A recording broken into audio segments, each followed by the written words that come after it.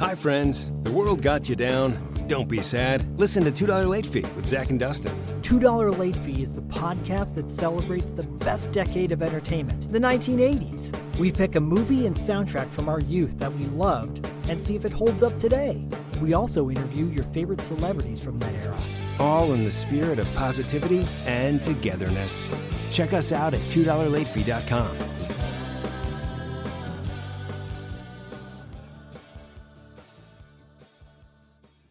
You've been lost in the woods for hours now, stumbling around in the dark. You come around the bend and see two people roasting marshmallows over a roaring fire. They see you coming into the clearing and gesture over to pull up a log. Welcome to Campfire Ashes. I'm Paul. And I'm Jess. Join us as we tell each other our originally written spooky stories around the campfire and then dive into the lore and legends that inspired them. Is it something that goes bump in the night? Is it something menacing lurking past the tree line? Or is it just weird and otherworldly? You'll find it here on Campfire Ashes. You can find us on Spotify, Apple Music, Amazon Music, or right here on the Geekscape Network.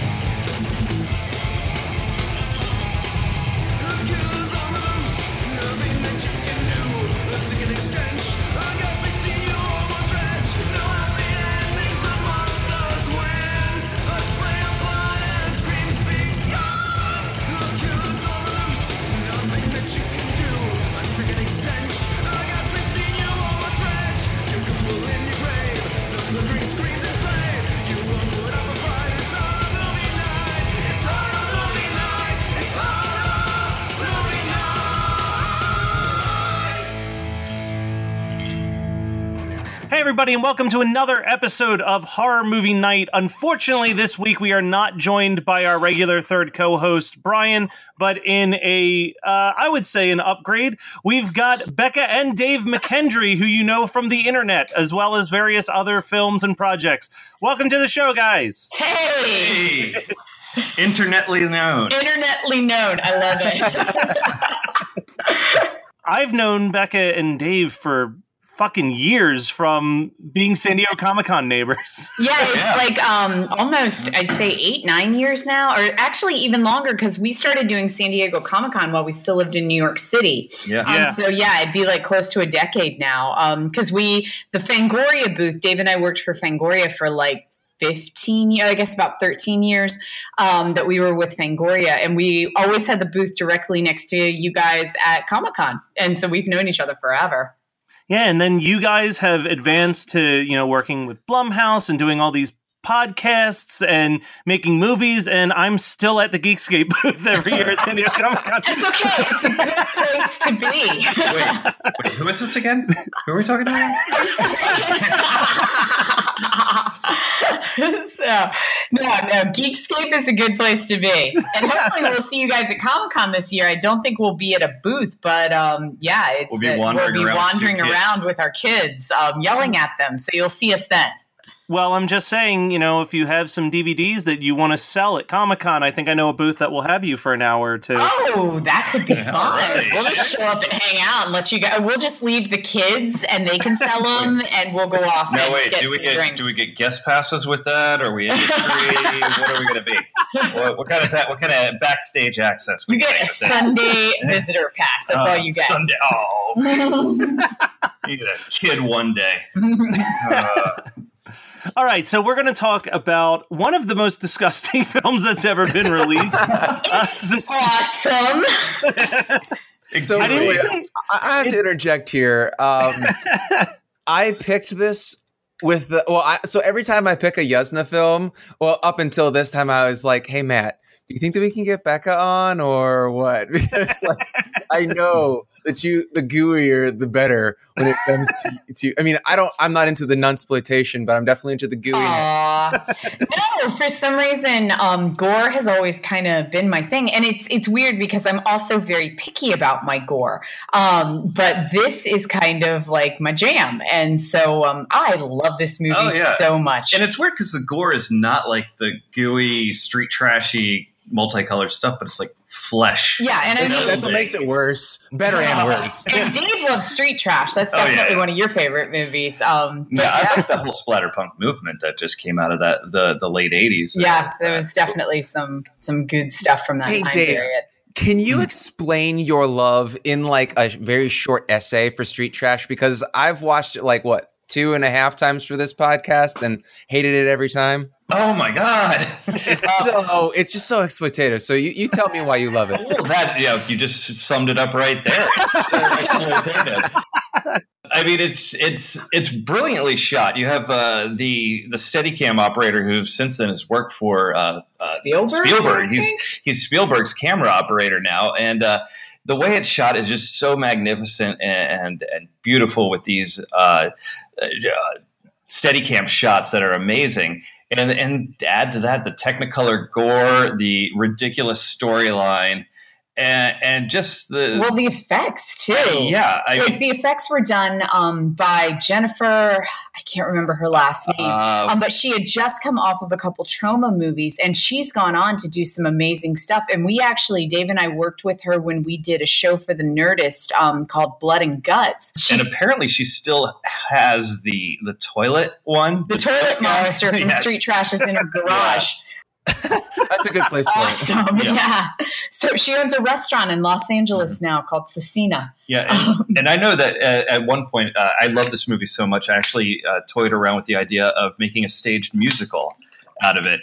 This is back when Reanimator was like hitting the stage. Dead had a musical adaptation. I thought this could really be a neat little musical adaptation. We still find it fascinating. No, it was right after we saw Evil Dead, and then we'd seen Evil Dead on Broadway, and then we had just moved to Los Angeles, and Graham Skipper is a friend of ours in our new movie, and we went to see him in Reanimator, and Dave and I were just shooting kind of the shit about it. Mm-hmm. We were like, if we could turn any movies into musicals, what would it be? And we decided on Street Trash and Howard the Duck. Yes. That sums up our taste right there. We were like, there's a brilliant Howard the Duck musical that exists, and we actually came up with some of the songs for Street Trash.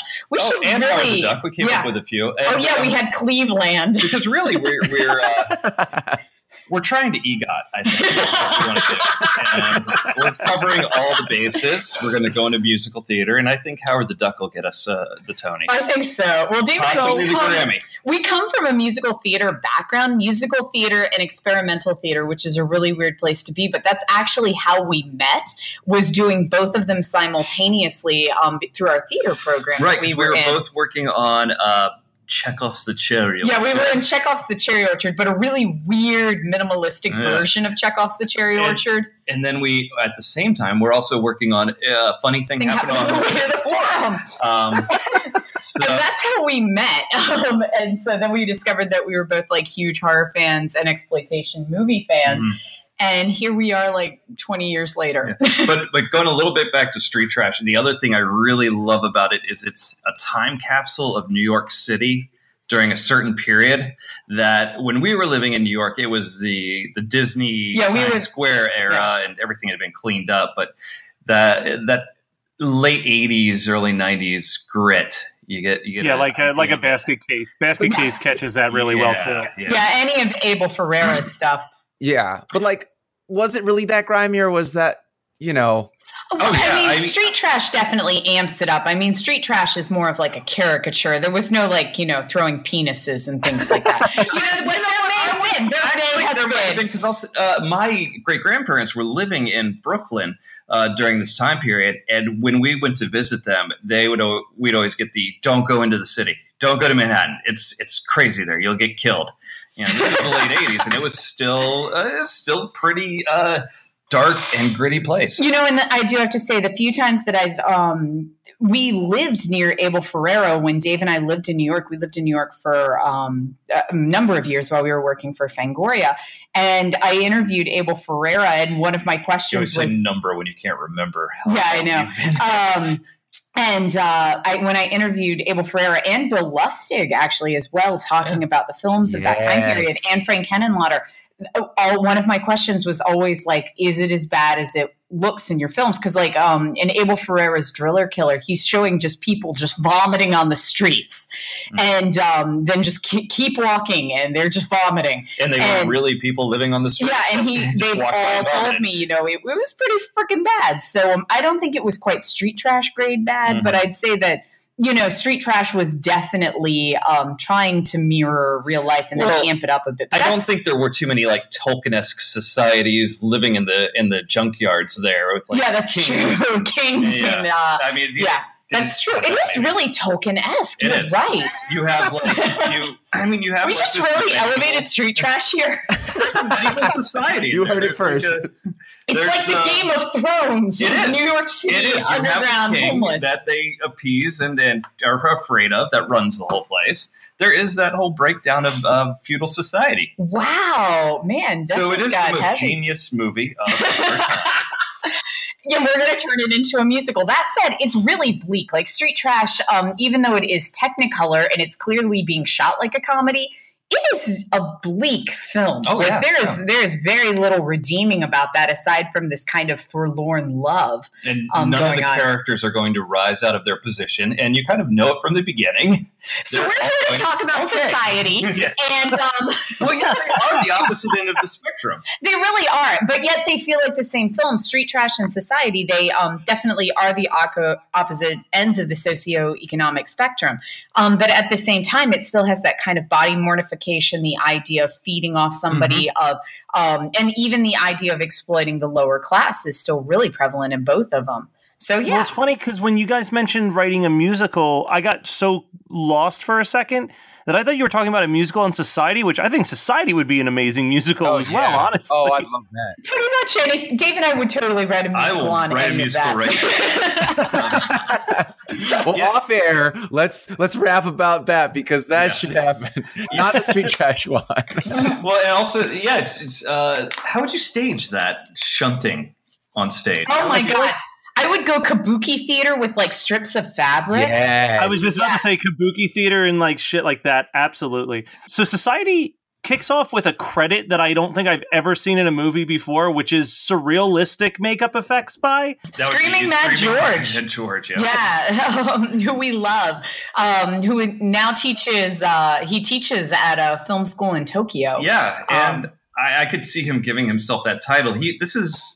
He's more artist than he definitely did movie effects, but I mean, when you look at his stuff, you see it's so much more Dolly than anything else. Like it's a work of art, and they even how he approached it too. Yeah, as he was creating art out of these bodies, and I mean, they're almost when you look at kind of the final orgy scene. I mean, it's got mirror images of each other. It's clearly he is trying to create an almost kind of panoramic view of everything.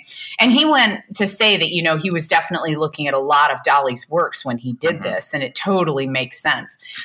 There was I should have done a little bit more research, but there was a quote he mentioned about like a Dolly-esque horror that he was trying to do. Like there's a painting called The Great Masturbator. That's the one. Thank you. How did I forget The Great Masturbator? I know. It's a great title, right? Yeah, it was the other name for Street Trash. High school nickname. But yeah, Screaming Mad George. I mean, he did a couple of Yuzna ones. And I mean, the Yuzna film, the other one that has just these crazy effects, which I believe were by him, is really hard to find. The Necronomicon Book of the Dead one with Jeffrey. Yes, it's so good. So good. Dave and I have the VHS copy, but I don't know if it's been released to anything else. The only way that I can watch it is I got the the VHS PS rip of it. That's just the VHS tape on a DVD. But yeah, it's so gooey and good. It's really, really good. No, and the Yuzna segment in it is by far the best one because that's where it's got people's heads flipping open, and that is the one with Jeffrey Combs. I think that's the Yuzna one. But the one with Jeffrey Combs is the wraparound. Thank you. Yeah. It's one that I've wanted to discuss on the podcast many times, but we kind of have moved towards a no anthologies rule just because it's so hard to stay on topic. But Necronomicon will break the rule for some time because it's just so good. And it doesn't have like a modern release, but I watched it on YouTube, which is at least enough for me to talk about it, And speaking of anthology films, guys, we just made an anthology. Well, you guys said you don't talk about anthologies. So. Well, I think that we would also make an exception because, you know, the people behind it are on the air right now. Okay, so then tell us about your film, because it's been almost a year since you finished it, right? And it's coming out.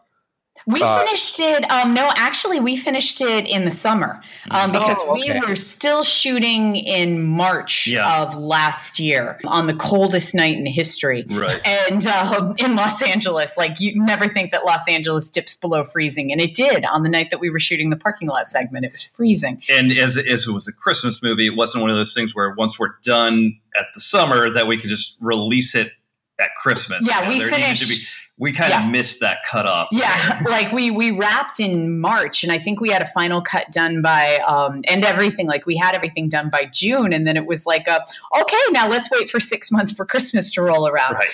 But hey, it's releasing now, and All the Creatures We're Storing. It is a Christmas horror anthology, and we're in Redbox now. And we go to DVD, Walmart, and all the VOD platforms, iTunes, Amazon, stuff like that on December 4th. We go to Shudder on December 13th, and then we do our big Blu-ray release in January. So, yeah. And it's that's fantastic. Yeah, you'll see a lot of kind of horror regular folks in there, just because we have worked so much in the horror community for the past several decades. And it really was. It was a love letter to everything we enjoy in horror. Yeah, all the styles that we wanted to take on, the people we wanted to work with. It was just, it's weird, but yeah, we had a lot of fun. It was what we wanted to do. We wanted to take some styles that we'd grown up with, like Italian Giallo. Yeah, we do a Giallo segment. We wanted to do something that was kind of a love letter to the Twilight Zone. The Joe Dante films of the 80s. And, Okay, now I'm really excited. Well, and I think I emailed Becca when this happened, but I went with my friend to see Crazy Rich Asians, and I was like, why is Constance Yu look so familiar? And then I look on her IMDb page and I went, oh, fuck. She's in the movie, which was awesome. She was great to work with. Yeah, she was great. So well in that scene that she was in. And going in, because it is a horror comedy, Dave and I knew we wanted to cast a lot of sitcom actors. So we went with like Jonathan Kite, who at the time was on Two Broke Girls. Amanda Fuller, who is still on Last Man Standing, the Tim Allen sitcom. And she was also in Orange is the New Black. Yeah, and Constance Wu. And so, we knew we wanted to go with more comedic actors. And even when we were doing our casting within the horror people, we looked for people who we knew had a lot of comedic chops, like Grant Skipper and Jesse Merlin and Chase Williamson. Matthew Mercer. Yeah, we specifically sought out people that we knew could really carry a comedic tone as well. Well, go and check that out. It should be on iTunes and stuff like that by now, because it'll be coming to Shudder in a couple days. So I have two things I really have to say that just like I don't want to steamroll through. We don't have to talk about them, but I just really want to point out that cheerleader Shauna, the girlfriend, is in Slumber Party Massacre 2, which is one of my top 5 favorite horror movies ever, and Friday the 13th Part 7. Mm-hmm. And then my favorite Friday the 13th. People will argue with me to the end of time over that one. I won't argue with you, but yeah. As soon as shit gets telekinetic, I'm like there. I back away from all friends. But the other thing I wanted to say is that this movie is so gross, not because of the gooiness, but rather the audio. Like this movie grosses me out just with the audio, and I don't think I know any other movie that can do that. Well, the audio is a plot point in it too, because there's the videotape of his parents' like weird orgy, and then it gets erased, and then somebody's like, "Oh no, it's real," and so the audio becomes a plot point. So I'm sure that Yuzna was like, "Hey guys, this needs to be really, really," because it's kind of what kickstarts everything. Like he catches a glimpse of his sister doing some twisty moves in the shower, but the back boobs, the majority of the plot line, kind of our MacGuffin, is built out of that audio tape. So I'm sure that Yuzna was like, this has to sound like fucking amazing. everything. And it does. And then at the end, it just gets so gooey. It sounds like silly putty being rubbed together. Well, that's like one of my notes I wrote down was I was like, the first hour of this movie is good, but the last 30 minutes is just a masterpiece. Like you can't look away from it when the shunt begins to happen. Before that, though, the one thing that I definitely wanted to bring up is the scene at the beach, because there's a lot of things that happen in that beach that drew attention to me. First of all, kudos to those children, because that is an incredible amount of sunscreen that they were able to spray onto that girl's face. Oh my God, so much sunscreen in the face. Yeah, that's very Freudian. That scene is very Freudian. The giant monster that intimidates him at the end of that scene. No, Clarissa's mom, who looks like she just wandered off of a John Waters set in the movie. Exactly. When I first saw it, I thought that was Divine for a second. Yeah, she feels so out of place in this movie. Every time she shows up, I'm like, I could do without this character. She really brings nothing to it except for coughing up a hairball at one point. Well, and Dave, as we were revisiting it, Dave was like, oh my God, there are so many 80s Playboy models. Oh yeah, it's that late 80s thongs and Playboy models movies. Yeah. Is that your thing though? Like, is the thong over the hips? Like, those high thongs. It goes up to the underarms. Well, you love those like Andy Sedaris movies. Oh my God, yeah. So yeah, that's kind of like the long butt thong. The long butt, yeah. Back when long butts were in style, and that's. I think one of them was a Playboy model too. The evil girl, the girlfriend, the rival to the girlfriend was a Playboy model. That would explain your acting abilities. Yeah.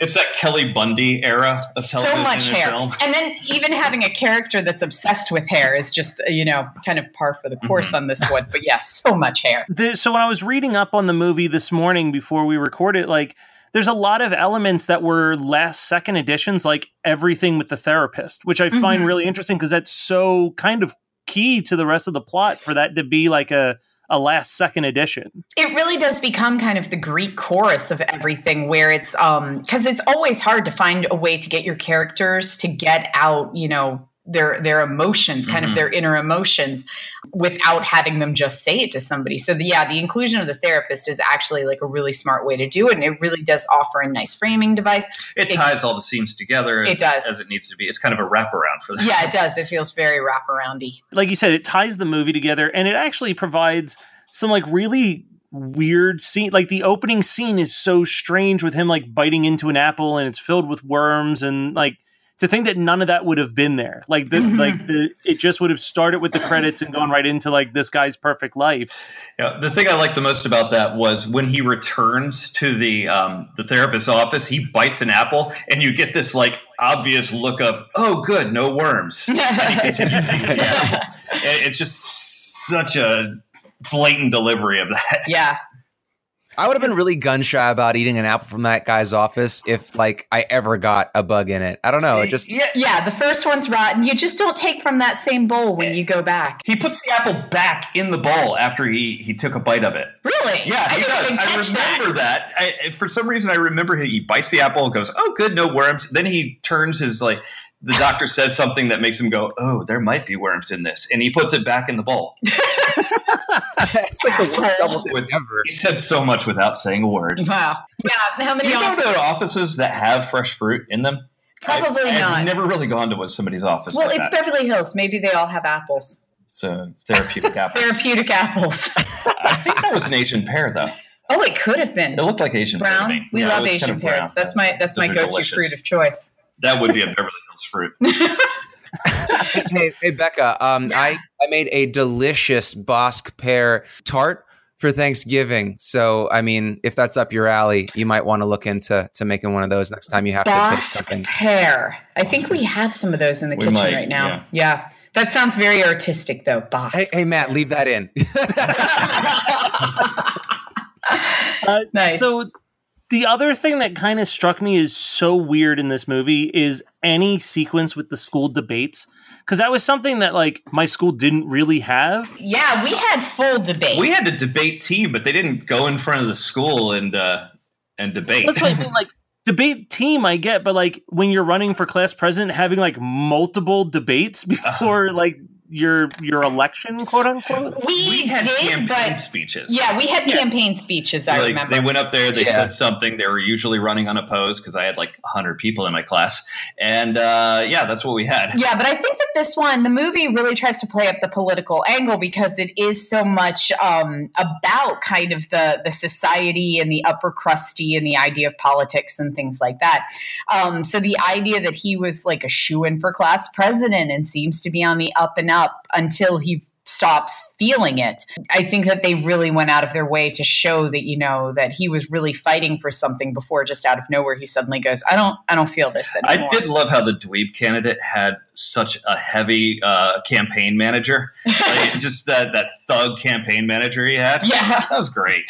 That makes sense. I didn't even think about that, but that all ties back into the like, hey, I've got an internship in Washington, and like all of the like this is kind of the training ground for an actual political run to get the society even higher up. Yeah, no, I think that what they're trying to show is that these aliens are probably already really ingrained in politics and are already kind of running the country and feeding off the poor. Well, yeah, they have the judge that is one of them. Yeah, like they're going out of their way to show that, you know, these people run the world and that they're just, you know, kind of keeping control of everything. I hate to be that guy, but they're not aliens. They said so. They're not aliens? They're not aliens. I'd always thought they were aliens. They literally say, we are not aliens. Oh. This was my first time watching the movie start to finish. I've seen all the iconic scenes, but I've never watched it from start to finish. And that blew me away. That's the only reason it stuck in my head, is because at the end, he goes, you alien scum or something like that. And they're like, no, we're not aliens. We're just like you,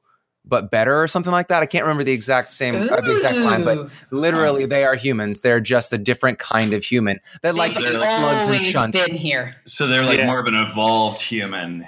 Yes. Well, because the rich have always sucked off low case shit like us. And this movie comes in kind of at the tail end of that die-yuppie scum attitude. Conspicuous consumption, yeah. Yeah, because we had the 80s and the excess of the 80s with the yuppies, the die-yuppie scum movement, and then we get this right at the tail end. Well, I mean, there's many reasons that this movie may not have done as well in the U.S. as I would like for it to have. But I think the fact that they held it for a couple of years probably didn't help that, because it was 1989 was like the peak of like 80s culture. Die-yuppie scum. And if you look at everything else that was coming out this year, it was that year, 1989, it was very saccharine stuff like Look Who's Talking and Parenthood and stuff like that. The rise of the rom-com. Yeah. Then to have this, and they ended up holding this for a while until 1992. Yeah. And it went through X ratings and problems with release and things like that. And so then by the time it finally did come out in 92, I think a lot of the kind of 80s, kind of Gordon Gekko, it had, the edge had been taken off. It was still there, but it was not at quite the same fervor that it was in 89. And so that, combined with the fact that there is a shunting scene, kind of damaged the movie a bit. Yeah, and you also have, we just ended, the Bush presidency. We're going into the Clinton 90s. This isn't a movie that screams Clinton 90s. This isn't the grunge era movie. But that said, it did really well in Europe. And what's weird is one of my best friends, Elric Kane, who I co-host Shockwaves with, whereas with me, this was like a video store find. Like I stumbled on this in a video store when I was in high school and was like, what the hell's this? I've never even heard of it. And it was just always kind of an underground cult hit for me that, you didn't watch with your parents around. Elric remembers a completely different reception for it in New Zealand, where it played theaters, it ran on television. It was like a major film. It was like a major film release. So it's just kind of like differences of the culture and how it's was playing there.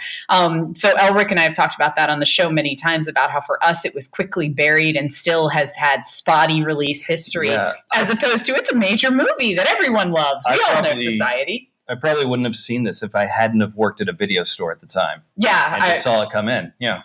Well, and that's the thing. I remember seeing the cover all the time at the video store, and it didn't look like anything that was really grabbing my attention, because I was like, I don't know, I had to be like 13 or 14 walking around a mom and pop's video store, and I was looking for more full moon pictures and more slasher films. So this kind of went under the radar.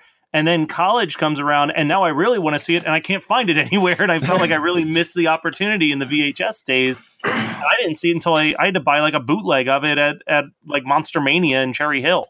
That was the only way I could find it for the longest time. Yeah, that's why I hadn't seen it until like the whole thing, until specifically watching it for the show, because I worked at a video store in high school and we didn't have a copy of it. No, I definitely found this at like our mom and pop video store in my little tiny Virginia hometown. And the one I worked for it was like a mom and pop shack. That, that they got it in. Yeah, this wasn't at the Blockbusters for sure. No, they had shit like Little Witches, but they didn't have a society. I'd rather enjoy Little Witches, but that's another show. I mean, we can talk about that some other time, but son of a bitch. It was like 10 minutes ago. I was like, I have a comment that I wanted to say, but we got off topic. Maybe Howard the Duck musical. Howard the Duck musical. Yeah. We did a bonus episode on Howard the Duck a couple months ago. And have you watched that recently? Yeah. I have not. All I remember is it's not watchable. Lobster so bad. I remember the songs because she actually sang in it. They did that. They call him Howard the Duck. That one. Yeah. And I remember her name. The name of their band was Cherry Bomb. Yeah, but that's not all I got. I remember that, and that the villain actor got arrested. Yeah, but we always liked the comics, so we were kind of like, you know what, we'll base more off the comic than the actual movie. Oh, that's what I was going to say. Thank you so much for mentioning comics. So, I know. Well, Dave, did you work on Hellraiser with Becca? I did. Did you guys do that together? Okay. Yeah, we co-wrote that. Okay, Both of them. All right, so my all-time favorite. Scott, did we lose you? We're never going to know what his all-time favorite. Oh my God! His all-time favorite. Wait, I'm right here. Oh, there he is. Okay. Okay, we need closure. Oh my God, Scott, what is your all-time favorite? So my all-time favorite is Swamp Thing, Alan Moore. Oh my God. That is, I have not read that comic, but both Elric and Ryan, who I co-host with, are huge fans of that. Oh, it's so good. Yeah, they both say it's amazing. I will say that movie grossed me out for like one Wait, thing. which one? Return or the original? The original. There is a part where somebody bleeds white. And for some reason, I found that to be the grossest thing I'd ever seen in a movie. Plant. Yeah, it was. Yeah, I know he was a plant, but it was just weird that this like white milky stuff was coming out. It's disgusting. If you pick a daffodil, it's all like there's white. goo in it. Yeah, I know, but for some reason that disgusted me more than anything I've ever seen in any other movie. Street trash, totally fine. Yeah. Society, fine. Oh my God, he's bleeding white stuff. Bleeding white is just gross. The Hellblazer, like I think it was it Warren Ellis that did Hellblazer originally, the Constantine Hellblazer stuff. Was that Warren Ellis or Garth Ennis? I am not sure on that one. I can't remember the name of the story, but I think it was a self-contained issue or two, and it was about this couple that were the conspicuous consumption 1980s yuppie types, but they were actually demons, and it was like keeping up with the Joneses, but there are all different demons that were trying to keep up with each other in society and stuff. It just seemed like a very interesting tangent to ask if either of you had read it, and if you haven't, it's really good. I'm sure it's in some collection. I have it in some graphic novel collection, I'm sure. That sounds awesome. Yeah, I'd like to see that. It might be only 2 issues or something like that. It might be 1 issue, but it was a really fun kind of inversion of that whole conspicuous consumption thing that society really talks about. And it's very funny that it was shelved for 3 years because, by 92, no one gave a shit. Everybody cared about grunge. Yeah, that was like the we were starting to get into grunge at that point. It was like the death of the hair metal. And there were so many movies in the 80s that fit into society's category, just even like Wall Street and Bright Lights Big City. These are all things that Less Than Zero. Yeah. Oh, yeah. There's like a whole movement of these movies that talk about the excess of society that this movie would have fit in great with. Mm-hmm. Yeah, like Billy's sleepaway camp level booty shorts in the beginning of this movie. Man. I mean, that was like, predecessing Baywatch. We were already, our shorts had gotten a lot longer. Yeah. And I love that they did cast such like a hunky guy for that role, but yet he's still very kind of befuddled and everything. Mulleted.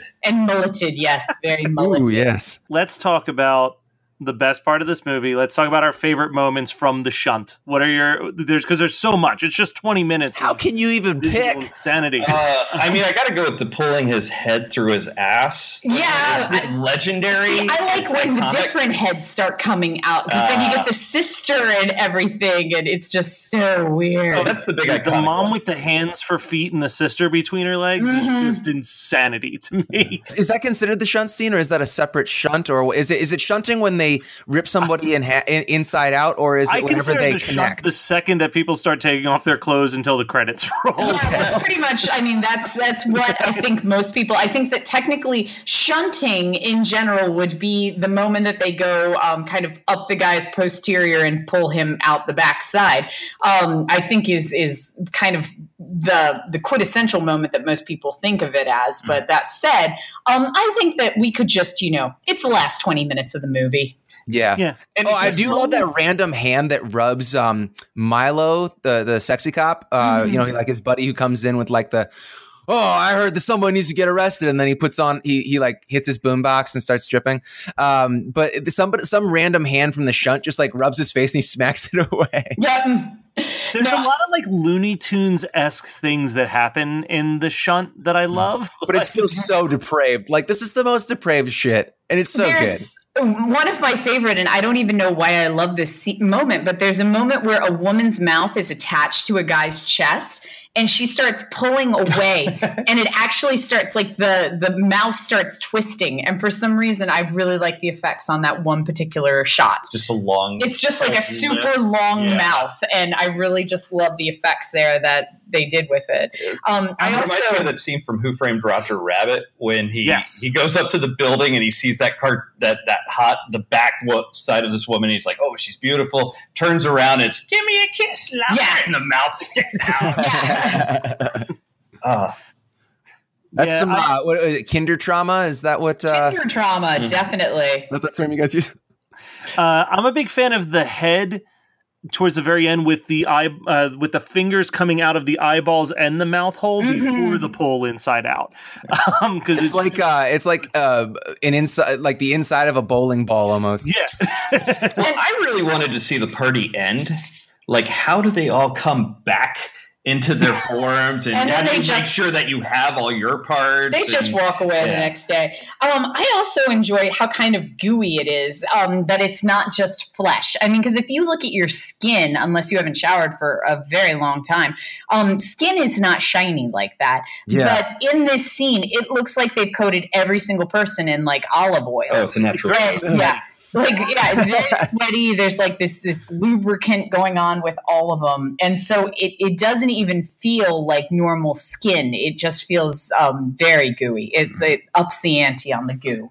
I will say that with all the incredible special effects in this movie, it really makes the butt head seem very lackluster by comparison. Oh, yeah. It does. And that's what they always put on the cover for some reason. And it's, it's a spoiler, though.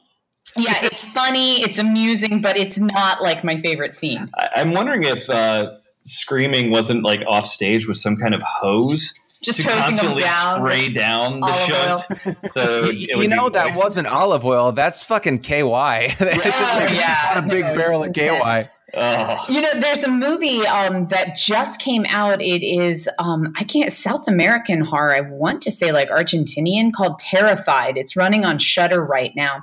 But there's a lot of kind of body horror effects in that as I was watching it, I was like, wow, that was Yuzna-ish. Just because it does kind of have that body morphing stuff going on in it. Oh, highly recommend it. It was really good. Yeah, I didn't get to see it because it was playing at Fantastic Fest at the exact same time as You Might Be the Killer, and that was way more up my alley. Was a hyper meta slasher film that is. We just had the director on recently. It's amazing. So if you haven't seen it, Becca, let me set you up for this because this is kind of right up your alley. Premise of the movie is a dude wakes up covered in blood at his summer camp and realizes that all of his counselors are dead, but he can't remember what happened, and he's trying to remember if he was the person that killed everybody. Ooh, okay, yeah, I'm in. That is. Yeah, I do. Dave and I both, we love anything that sets up a mystery, which is, it's kind of my love of a subgenre that doesn't exist that I say it exists, which is 5 people in a room, how the hell did they get there and who's going to die subgenre. There's so many movies that fit that plot. We don't know what to call it. And so I always, and it's the shove 5 people in a room, how did they get there, why are they there, and how are they getting out before everybody dies? Connected? And yeah, and we love those movies. I think we've seen most of them. Yeah. And so yeah, anytime that it sets up kind of a mystery of why everybody's there, what's going on, or who's going to die, or anything like that. And that sounds almost like a After Hours. Is that the one where he wakes up and doesn't remember anything? No. What's the one I'm thinking of? It Happened One Night? No, I'm just naming titles now. There is a movie that you and I used to watch where a guy wakes up and can't remember the night, and he's retracing his steps through the city. Well, anyway, this is a movie that we watched together, so and neither of us can remember it. So why are we even talking about it? Oh God! Well, Becca, I've got a name for that genre you're looking for, and I'm going to go ahead and I'm going to steal it right from the Twilight Zone. But the genre should be called 5 Characters in Search of an Exit. After the Twilight Zone episode of the same name. Yeah, and I do have to say, like, if we really want to go back, I'd say that Boonwell. Characters in Search of an Author. No, I was going to say Boonwell's Exiting Angel or Exterminating Angel. Oh yeah. Which is it's no exit. I mean, it's definitely no exit. But yeah, I mean, we could go no exit. But Boonwell did the 5 characters trapped in a room, they can't get out, but he made it very upper crusty. We'll call it very Sartre-esque. Yeah, very Sartre. So yeah. Would you consider Cube to be in that? Definitely. Oh yeah, definitely. I consider that to be kind of one of the most well-known ones. Well, even the Saw films have Exam. Yeah, I was thinking Saw. Yeah. Exam's a really good one. The Killing Room. Would you rather? Yeah, I didn't enjoy that as much as I wanted to. No, same with Circle was another one where the premise and the setup and how it's people in a room and they discover that if they move out of the circle, they immediately get electrocuted, and they don't know how it's working or why, and, you know, kind of uncovering it. I was so into that movie until the very end. And then I was like, okay, it's exactly what you think it is. Yeah, Thanos did it better. But yeah, that's kind of, we love those movies. And one day we will write one. But they're not very popular right now. We've pitched a few and everybody's like, meh. One room, there's a big 5 rise people. of them in the late 2000s. Because that's when the budgets in Hollywood really started plummeting. Kind of when the VOD market started to rise and the DVD market crashed. All of a sudden, in the late aughts, you suddenly see this like a hustle to get movies made for like a couple $100,000. And so your biggest expenses are cast and location. So let's shove 5 people in a room and see what we can make it, work. And you can still get production value a little bit, but have it, made for $300,000. And so there was a huge boom of those during that time, especially post Saw, the kind of mind game movies, but there haven't been any lately and no one wants them. All right. Well, everyone has to go see Escape Room then when it comes out. Oh my God. Now that one is not going to be like that because apparently that shifts. There's giant effects in it. It's not a $300,000 movie. It looks awesome though. But we'll all go see it. It'll make a lot of money, and then you and Dave can try to resell your 5 people in a search of action. This is what we do. We look out for. Is there anything else anyone wants to add about Society before we wrap it up? Is that what we were talking about? Yeah, I do have to say, I have the Arrow video release in front of me of Society, like the big fancy box set that they did, and it's awesome and has a really cool comic book with it. Ooh. Called Society Party Animal. And also, I was really bummed that there was never a sequel to this. Yuzna actually had one keyed up, Society to Body Modification, that he was looking at doing during the 90s. And I wish that it happened, and I really want to read the script. You know what probably killed that? Strangeland. Oh, yeah, I guess so a little bit. Yeah, the DC. I was just joking, but I mean, it's because that movie, like, they hyped that shit so hard. Oh my God, yeah, no, that was it. It's like all about the body modification and everything, and the infamous lip sewing scene. But yeah, that was. I wonder if that did it. So, is I have no idea. Body modification? I think so. I have no idea what was supposed to go into that, but I wish if the script exists on the internet, someone please find me and find it and connect us. Yeah. Hi, friends. The world got you down. Don't be sad. Listen to $2 Late Fee with Zach and Dustin. $2 Late Fee is the podcast that celebrates the best decade of entertainment, the 1980s. We pick a movie and soundtrack from our youth that we loved and see if it holds up today. We also interview your favorite celebrities from that era. All in the spirit of positivity and togetherness. Check us out at $2latefee.com.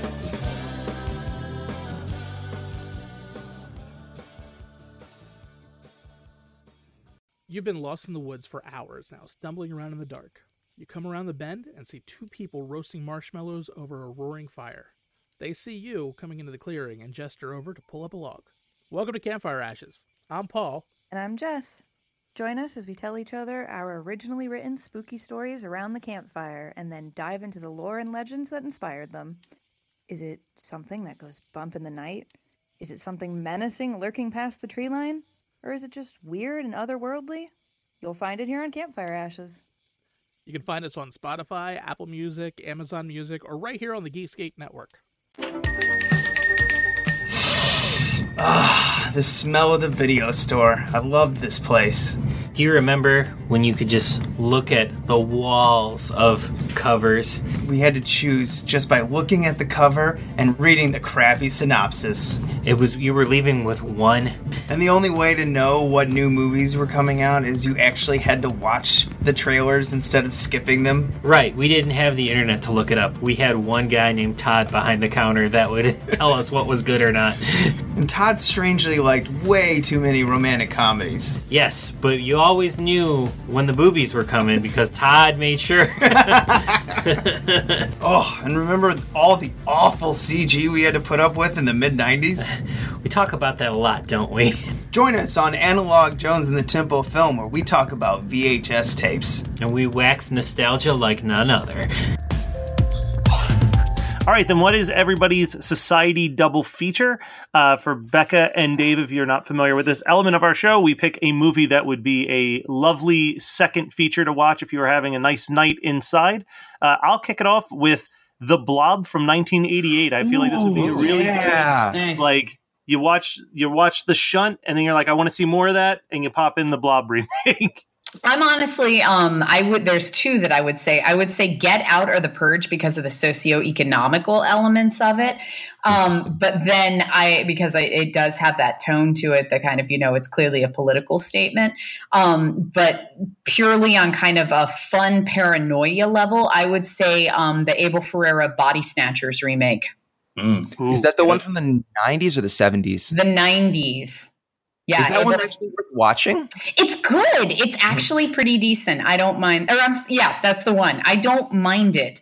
The 70s is great, but I think in this one, that's a review you want to read. I don't mind it. I don't mind it. I say that on Shockwaves a lot, and it means that it actually kind of holds its own. It does not piss me off. No, I enjoy it. So that was the Abel Ferrara one from the 90s.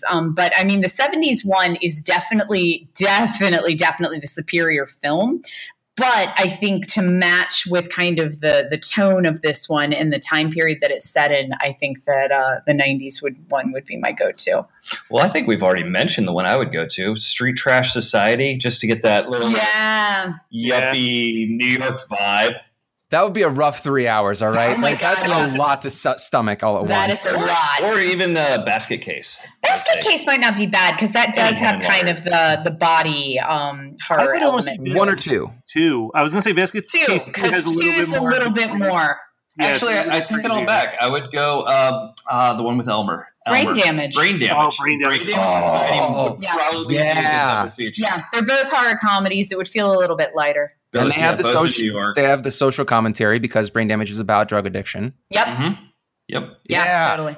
All right, well, Scott. I mean, I'm not interesting at all. I'm just going to go with the other gooeyest movie I can think of, which is Silent Night, Deadly Night 4 Initiation, which I wanted Becca to come on.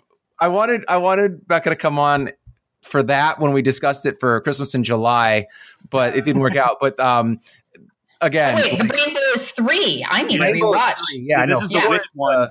The witches, the coven, and like the bugs, and Clint Howard, and pretty much anything with Clint Howard in it, I'm going to watch. Which brings me to another one of he my. He lives near us, but yeah, he does. I've seen him around town. But that brings me to one of my favorite Clint Howard gooey films, Ticks. Which, if you guys have listened, so good. I am so good. I heard Ticks fan. But all about the dangers of marijuana. The dangers of marijuana. That's and you could do Ticks and Brain Damage as your drug PSA double feature. Oh my gosh! Yeah, yeah. With a little Liquid Sky for a triple feature. We're not okay. Listen, no. Triple. Okay. I love Liquid Sky. I know. That's why I've listened enough to you guys talk about it. I don't want to watch Liquid Sky. It's weird. It's not a pleasant film. There's something that I find really intriguing about it. I want to go back to when they were filming it and be like, now tell me about the chicken scene. I just don't get it. The scene where they chant that they're chickens and then they turn it into a song. I still want to know if they're taking performance artists seriously or mocking them. Dave and I have had this discussion. We can't tell if it's making fun or trying to enhance it. Yeah. And that's an interesting place to be. Movement. Are they trying to make a statement or become part of it? And I don't know. Yeah, because it feels like a combination of both. My music box or my sound box. Yeah, my rhythm box. My rhythm box. It doesn't talk. Yeah. Yeah. There's so much of it that we're like, oh, this is definitely part of the really performative art crowd. Yeah. But then it feels like it's mocking it. So who knows? It's wonderful. All right, well, one last time, where can people go and check out all the creatures we're stirring before we completely wrap up the episode? So you can find information about all the creatures we're stirring on our Facebook page, on our Twitter. We're being put out by RLJ Entertainment, so you can definitely find them as well. We are in Redbox right now. We will be on VOD platforms, Amazon, iTunes, all that grand stuff on December 4th. We hit Shudder December 13th, and then we do Blu-ray sometime in January. Yep. And you can find Dave and I on Twitter, Facebook, Instagram, all the same stuff. And you can listen to both of our respected podcasts.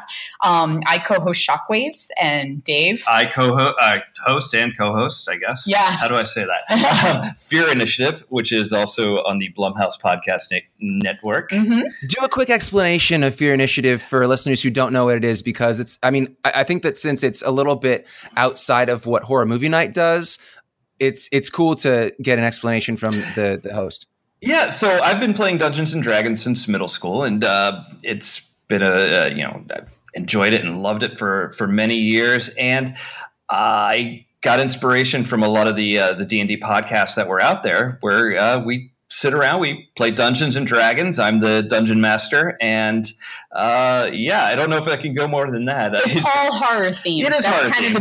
It's like horror Dungeons and Dragons, right? Yeah, it's very focused Adventure Zone, basically. Yeah, it focuses on monsters, scary setups. And you create a lot of the storylines because they don't really exist in any of the books or manuals or anything. The storyline is completely created. It's group storytelling, so it's created by all of us, all the members and all the players, and it's made up as we go. Some of it we've invented some monsters that are more fitting with the horror community. I know we have a monster that is the Thing oriented. Yeah, you've done, and Dave will actually pull from movies where he'll be like, "How can I put a Freddy Krueger-esque creature into this?" So it becomes kind of like a dream demon and things like that. So it pulls a lot from horror movies. Yeah, and you can also hear me do terrible accents because I am not a voiceover artist in any capacity.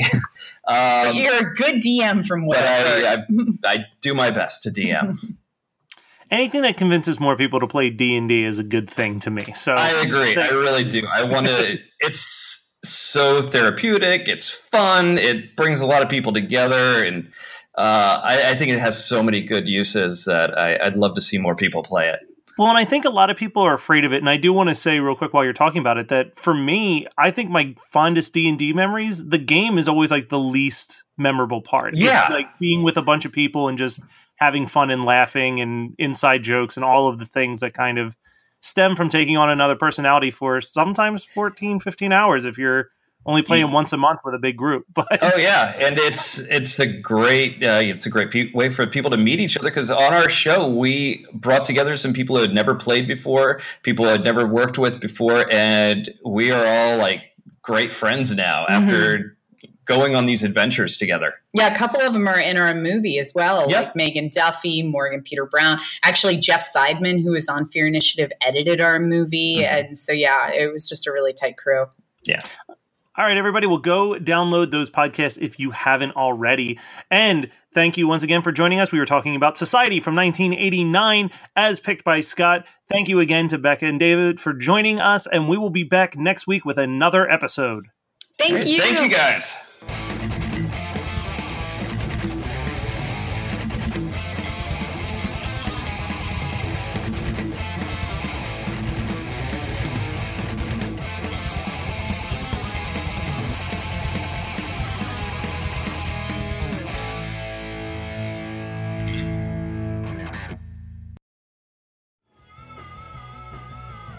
You're listening to the Geekscape Network.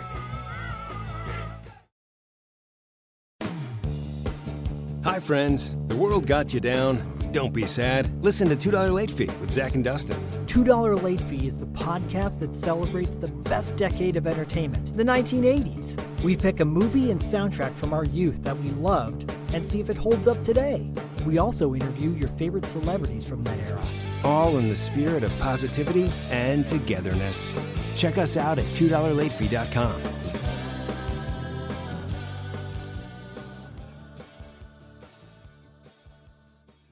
You've been lost in the woods for hours now, stumbling around in the dark. You come around the bend and see two people roasting marshmallows over a roaring fire. They see you coming into the clearing and gesture over to pull up a log. Welcome to Campfire Ashes. I'm Paul. And I'm Jess. Join us as we tell each other our originally written spooky stories around the campfire and then dive into the lore and legends that inspired them. Is it something that goes bump in the night? Is it something menacing lurking past the tree line? Or is it just weird and otherworldly? You'll find it here on Campfire Ashes. You can find us on Spotify, Apple Music, Amazon Music, or right here on the Geekscape Network. You're listening to the Geekscape Network.